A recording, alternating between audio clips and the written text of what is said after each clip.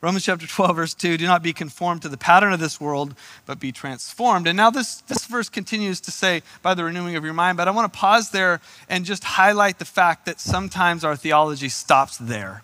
And I want to start by kind of clarifying a little bit of what our church is about and even some of the pushback over the 4 years about that theology.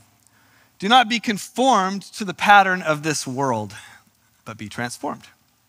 Which bears to think, what does transformed look like? And some people think it looks like not being conformed to the pattern of this world. Be separate, be different, be holy. And I've had a lot of pushback on, not a lot, but some, on how come I don't teach more of the kind of the do's and don'ts of the Bible? Like how we ought to live. Tell me what to do and not do, Shane, so that I can go do it. More specifically, teaching about how to not be conformed to this world and how important that is. To be separate, to be holy. After all, being transformed means being not like the world. And frankly, this line of thinking is biblical. In fact, 3/4 of the Bible teaches this concept. Be separate from the Gentiles because they're unclean. They eat pigs, bacon. You can't associate with them. In fact, you aren't even allowed to go into their house. Remember when Peter was up on the roof and he had this vision of like animals? It was like super weird. And then God was like, go to Cornelius's house. I'm going to do something awesome. Now for you and I, Cornelius sounds like a cool guy, but Cornelius was a Gentile and unclean. You're not allowed to even step foot in the threshold of his house. And so Peter was like, mind blown, no way, because I'm separate, I'm different, and those people out there are not. And so get away, I'm going to build a fortress around me and say, this is my world and we're awesome, and you are not, you're bad people. This is kind of the way that the Old Testament taught. God's people and then everybody else. Believe it or not, there's a lot of people that actually like that kind of teaching because it just lays it out. How many just really enjoy in life being told specifically what to do and not do? Like it makes it clear, right? This is a win and this is not a win, and do that and you'll succeed. Clear. And then when you do that and you become awesome, you can judge everybody else that are not awesome.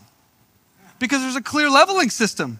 You see me up here and you're down here. You see the difference? It's huge. So be more like me. Let me teach you. Let me show you something. And this was the culture and environment that Jesus came. Was you had the Pharisees, rulers. Hey, we have figured out what to do and we've mastered it. And then we've just kind of pushed everybody else down and said, yeah, y'all can try to be like us, but good luck. I mean, have you seen this? This doesn't happen overnight. There's a lot of hard, diligent do-goodism that's made this happen. And so this is the environment. After all, good behavior is how we prove we are Christians and please God. If I can just do a little better this year, I'm going to find life. I'm going to find what I've been looking for. I'm going to find wholeness. The book we're going through, being okay on the inside. I'm going to find that if I can just be a little better. And I know that sounds religious, but let's be honest, like you and I, it's easy to slip into that. Like I just want to do a little better and I'm going to find life. I've told this story before, but it's been a while. Anybody ever been on a hot air balloon ride? You've been on anybody else? Typically, I don't have more than 2 or 3. You've been on a hot air, come on. So growing up, I always admired the hot air balloons. Now, you know, like you look over to the Del Mar area and it just looks like they're just soaring about, right? Not a care in the world. It's just beautiful. So for my senior prom, I thought, how cool would it be if I took my date before the dance on a hot air balloon ride. Like, I know that sounds crazy, but in my mind, I'm like, how rad would that be to kind of set this whole thing apart? And so I looked into the Yellow Pages, because that's what you had back then.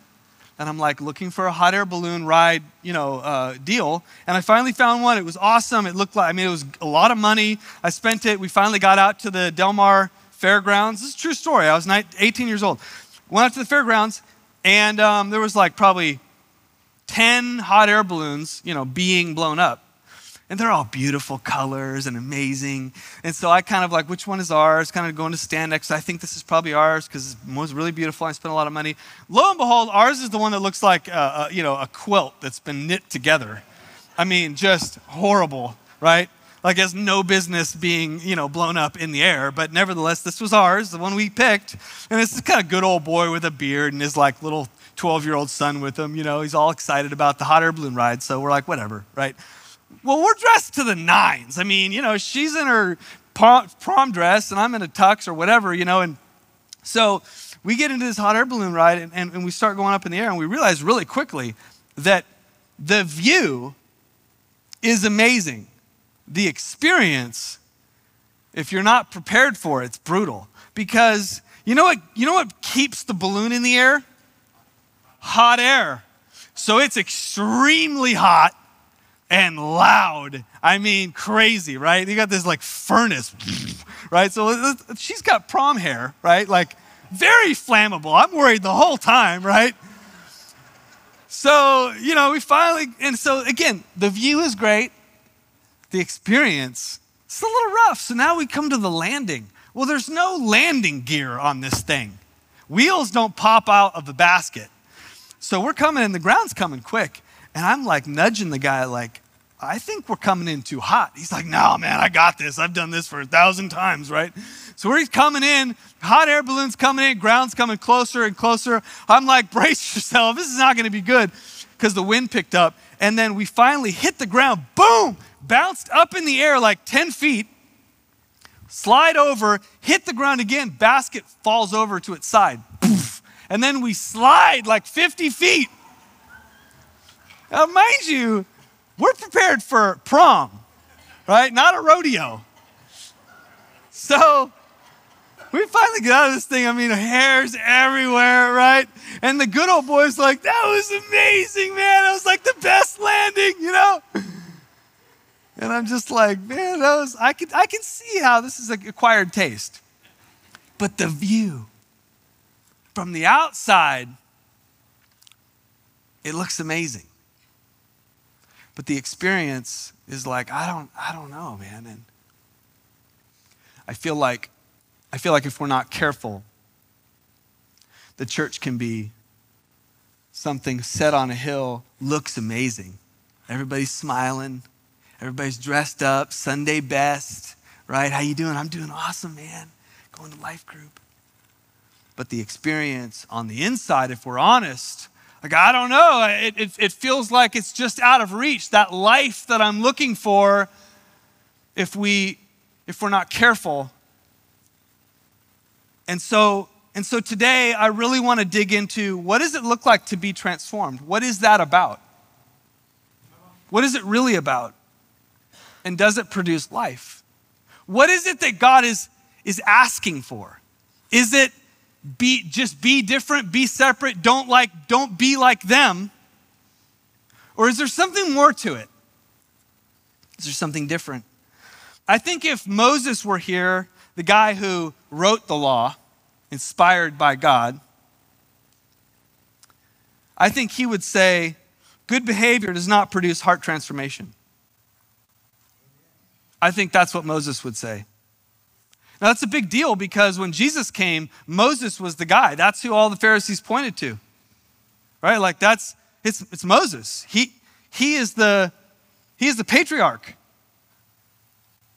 And I think he would say, good behavior. We've spent 3,500 years working on that. And it doesn't produce what you think it does on the inside. You remember when Jesus cursed the fig tree? Remember that, like, really bad mood that Jesus was in. And the disciples were like, dude, Jesus woke up on the wrong side of the bed. He's going on cursing trees. Because he saw a tree in the distance, a fig tree. And it says it was in full leaf, tons of leaves. So Jesus walked up to it and saw that it had no fruit. And he cursed it. The disciples are like, dude, I don't know. Jesus is just in a bad mood. I don't get it. Why would you do that? Why would you curse a tree? Jesus was making a profound statement. Some would say, see, no fruit. See, that's what God desires. He desires for you to be good behavior. And that's the fruit. But it's actually the complete opposite. See, when a fig tree was in full leaf, what that meant was it has fruit. So when Jesus walked up to it after seeing it was in full leaf, he had full expectation that there was amazing fruit on it because on the outside, it was in full leaf. But it had all the great stuff on the outside. It just had no substance on the inside. It was rocking behavior. I mean, polishing the outside of the cup. This thing was amazing. The view was great. But then he got up close and went, what's going on in there? Because the outside doesn't produce the fruit. So where's the fruit? Where's the transformation? What's going on the inside? And Jesus was making a statement, and this was his big statement. I don't want you to act good. I've made you a way for you to become good.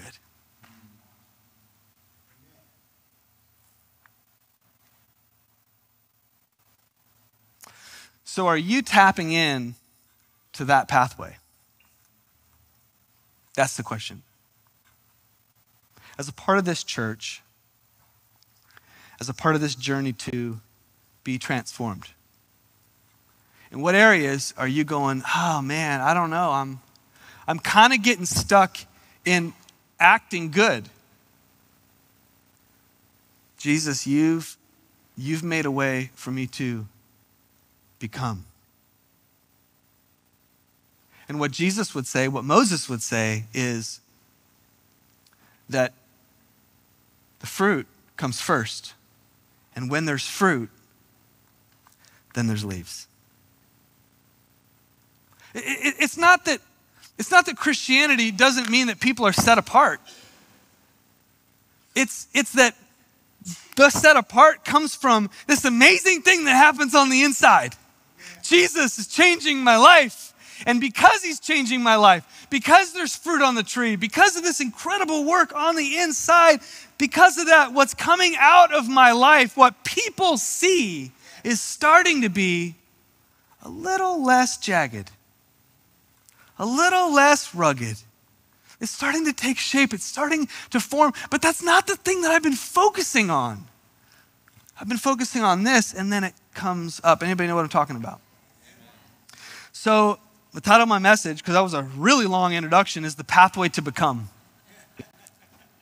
The pathway to become. It doesn't happen overnight. It's a process, but it's beautiful. I want to read Romans chapter 8. It's a long scripture. It'll be 3 different slides, but man, I want you to listen because it's so profound in terms of this pathway to become. The law of the Spirit of life has liberated us from the law of sin and death.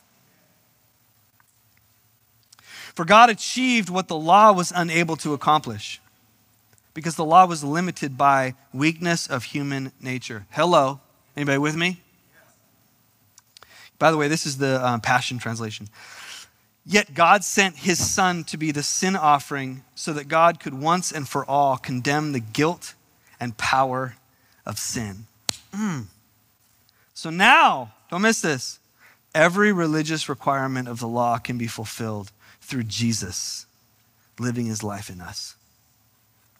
For you did not receive the spirit of religious duty, leading you back into the fear of never being good enough. But you have received the spirit of full acceptance. Come on, somebody. I could just be done right now. We can go to lunch. But you see, this is the backbone of the whole idea behind where transformation comes from and how we are set free from the religious duties, the do's and don'ts. And we're free to encounter and experience Jesus, allowing him to change our life on the inside. And what comes out is, I'm a different person. How I talk, the things I look at, how I treat people, how I treat the temple of the Holy Spirit, those things matter to me.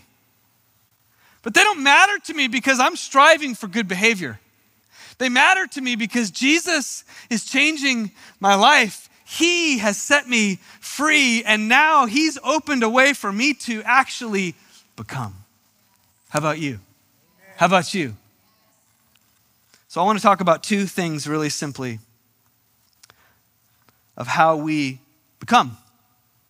And the first is we're transformed through believing. This is so critical. Romans 5:1, our faith in Jesus transfers God's righteousness to us, and he declares us flawless. He transfers God's righteousness. See, religion says pretend. Pretend that you're good. Fake it till you make it. But it's not good enough to have good thoughts. And I want to pause here and talk about this series for a minute because we've been talking about renewing our mind, and it's so powerful. And truly, God is inviting us to be transformed through the renewing of our mind, but it's not enough to just have better thoughts. That sounds nice, and frankly, there's a lot of people in the world. I know somebody that's just like, you know what, you just need to get into a better state of mind, and it's this humanism thing of like, you just need to access better thoughts about yourself.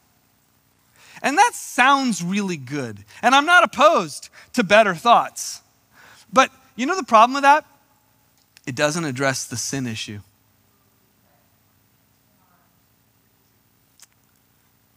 And I don't think I'm the only one to break this to you. Your good thoughts are not powerful enough to overcome sin. And they definitely don't make you clean. They may make you clean for a moment. Like if you've ever really screwed up and the next morning you're just like, better thoughts, better thoughts, better thoughts. I got to get out of this guilt. I got to get out of this shame. Come on, better thoughts in the shower, better thoughts. Yep, I'm good. And it may work for a day or two, but in the end, it's just pretending. Better thoughts. Just access something better. But I'm here to tell you that there's something very profound that you and I can believe. And our thoughts come from this belief. Sin cannot be overcome by pretending. Sin must be dealt with. And so in our belief system, we start with, "O wretched sinner am I." All have sinned. All have sinned. So in my believing, my belief isn't, there's nothing wrong. The gospel starts with, no, there's a lot wrong and I can't fix it. There's a lot wrong with me. Left to myself, without Jesus, I am wretched. My heart will go wayward, and I've tried to fix it. I've tried to fix it with religion and with good works and with good thoughts, and it doesn't work. And so, Jesus. My right thinking starts at the cross. What I wrote here is, what I believe about myself begins at the foot of the cross. So my transformation comes from believing. What am I believing? I'm believing that yes, I am a sinner. Yes, I have a past. Yes, there's things that I cannot overcome by myself. But the good news is Jesus has overcome. He has done it at the cross. It is finished. And so my belief system is his righteousness is transferred to me. But you can't get there without acknowledging, yeah, Because the thoughts come. The thoughts come about who you really are. The thoughts come about what you've done. The thoughts come about the thoughts that you still have, the tendencies you still have. Those come. And if you don't have a belief system to back it up, to say, no, my belief system's at the foot of the cross. Amen. No, it's rooted there. Remember when Jesus was at the Pharisees' house and he was having dinner and whatever, and they were like oohing and ahhing over him, and this prostitute came in and started washing Jesus' feet. And the Pharisees like, if Jesus knew who that was, he would never let her wash his feet. She's detestable. She's awesome. And Jesus went, hold a minute. See, the problem isn't the prostitute. The problem is that you think you're not like her. Oh, I see. You think your good deeds made you good. Oh, okay. Yeah, you're up here. She's down here. You see the difference? So you're good. So okay, if you're good, I'll go save the sinners because you're good. It's a goodism without Jesus. And I'll tell you, our world is full of it. Our world is full of people that believe in God. But why won't they make Jesus Christ the Lord of their life? Well, it requires us saying, I am a sinner, and I can't bridge the gap without Jesus.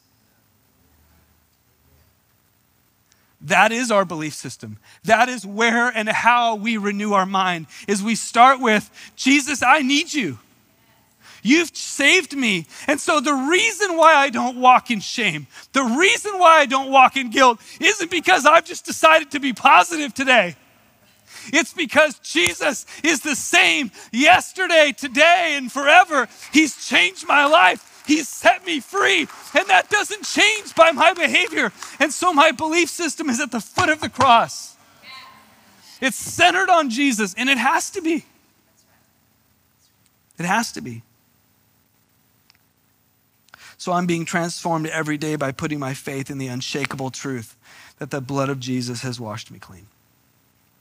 That's really good preaching, Shane. Yeah. I'm going to land on this. We're transformed through beholding.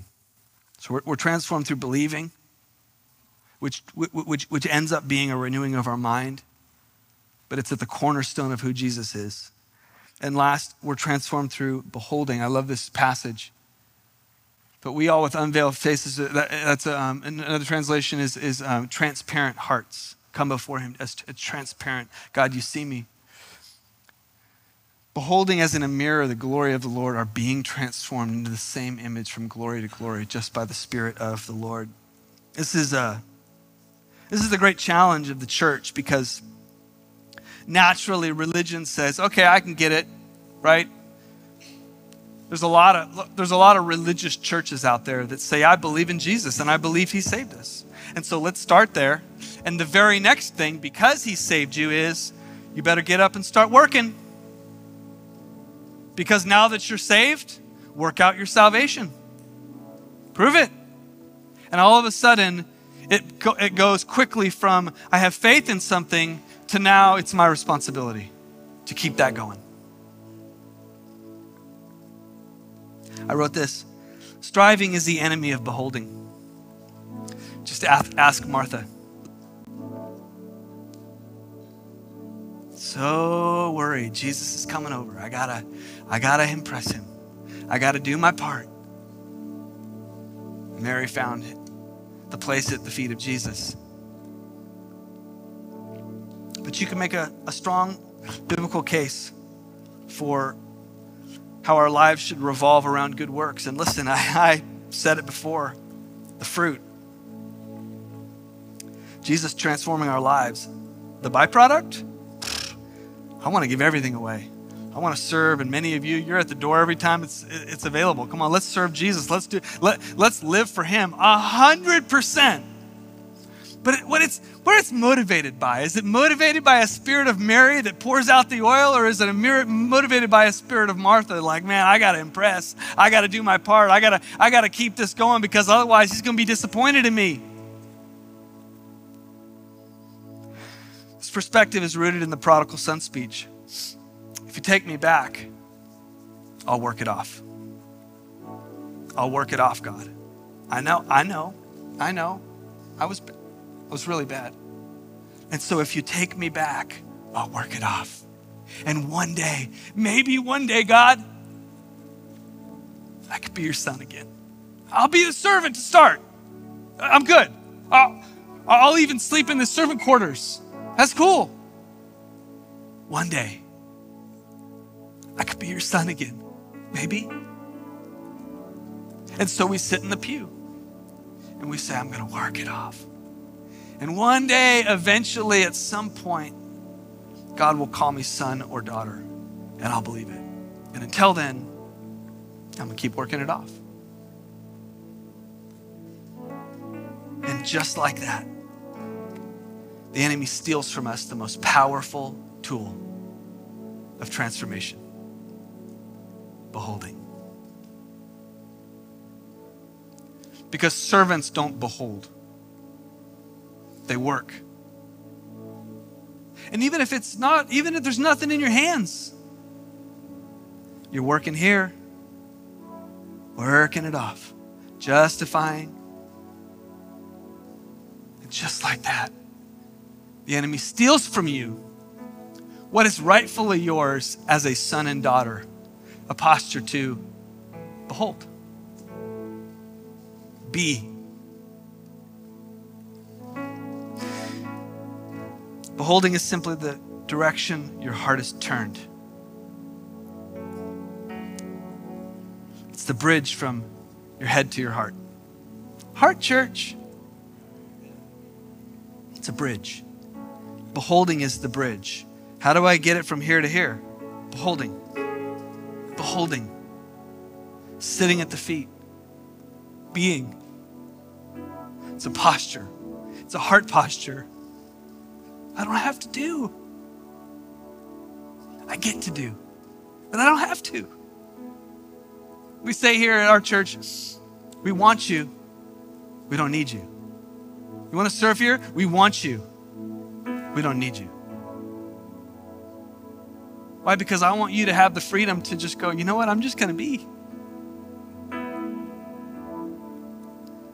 Ephesians chapter 3, verse 19, Paul says, may you experience the love of Christ. Though it is too great to fully understand, then you will be made complete with all the fullness of life and power that comes from God. May you experience the love of Christ. Not be taught about it, not read about it. May you experience it through beholding.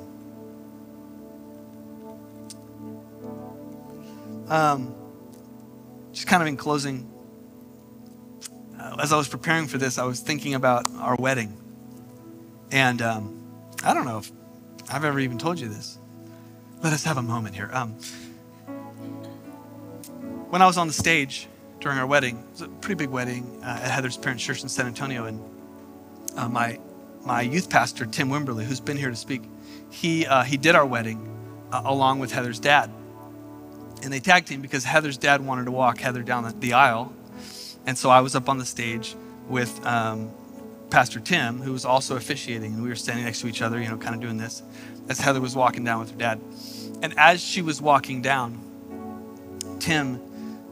Pastor Tim leaned into my ear and he whispered, I'll never forget these words. He said to me, don't ever take your eyes off of her. Don't take your eyes off of her. In other words, always have your heart turned to her. Because he knew something that I didn't know. That life's going to happen. You're going to get busy. Honeymoon stage going to leave.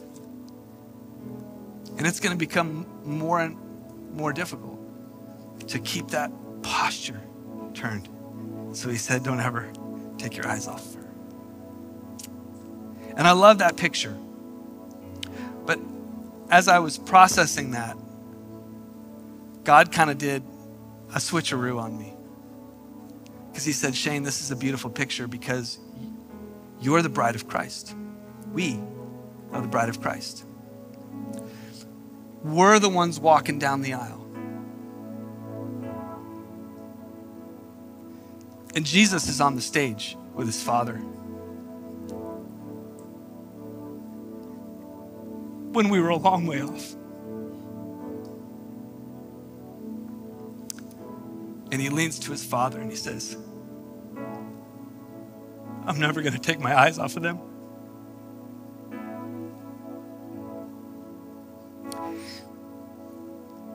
See, the reason why we're transformed in beholding isn't because we're so diligent to always keep ourselves turned towards God. Although that's his heart, that's his desire.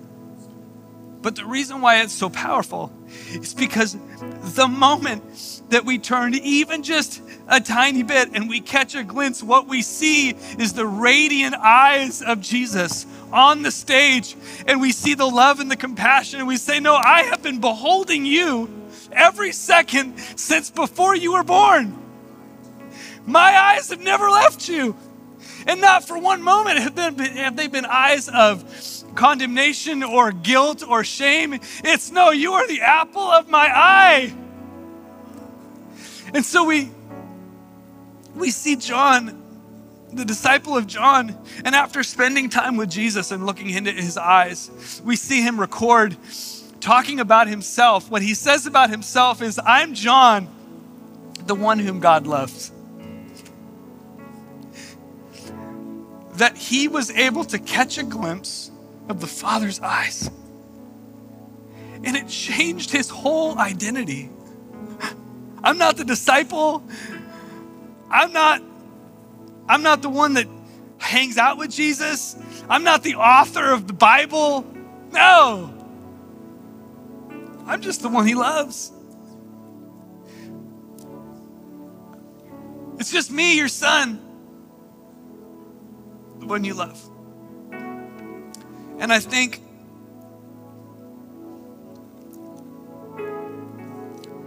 at the end of the day, as we journey along in our faith,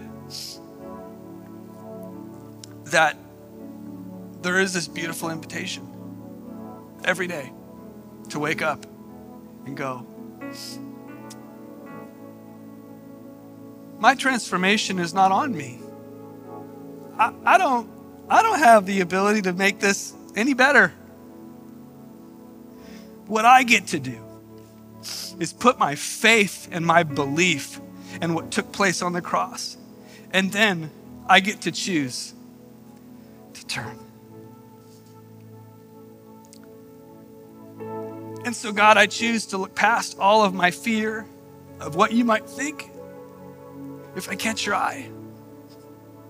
I choose to look past the guilt and the shame. I choose to look past the busyness, and I just turn it and I catch your eye. And in those moments, I'm transformed. That's it. That's how you become different. You catch his eye. And I'm here to tell you that he'll never take his eyes off of you. Never.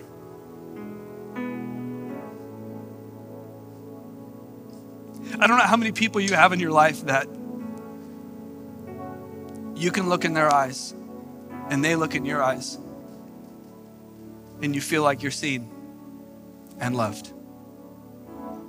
Maybe no one. When you catch the eyes of the Father, you're forever different. Jesus, I thank you today that you never take your eyes off of us.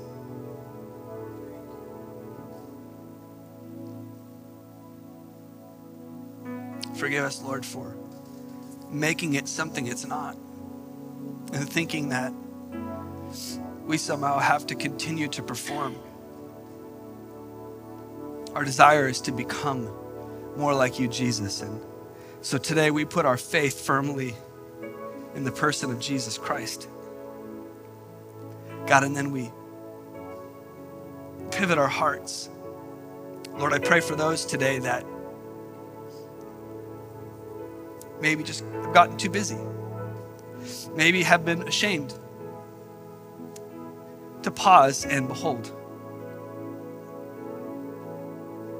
Jesus, would you stir our hearts to gaze at the one who never stopped looking at us, never stopped loving, never stopped pursuing. And we give you praise for that in Jesus' name. Amen. Amen. Thank you for coming and being a part of our community. As we say every week, this is a house of prayer first and foremost, and it's a family. So please stay as long as you like. We'd love to pray with you. If you need prayer, I'll be up here. And have an awesome rest of the Sunday. And I hope you can join us on Wednesday for Life Group. God bless you.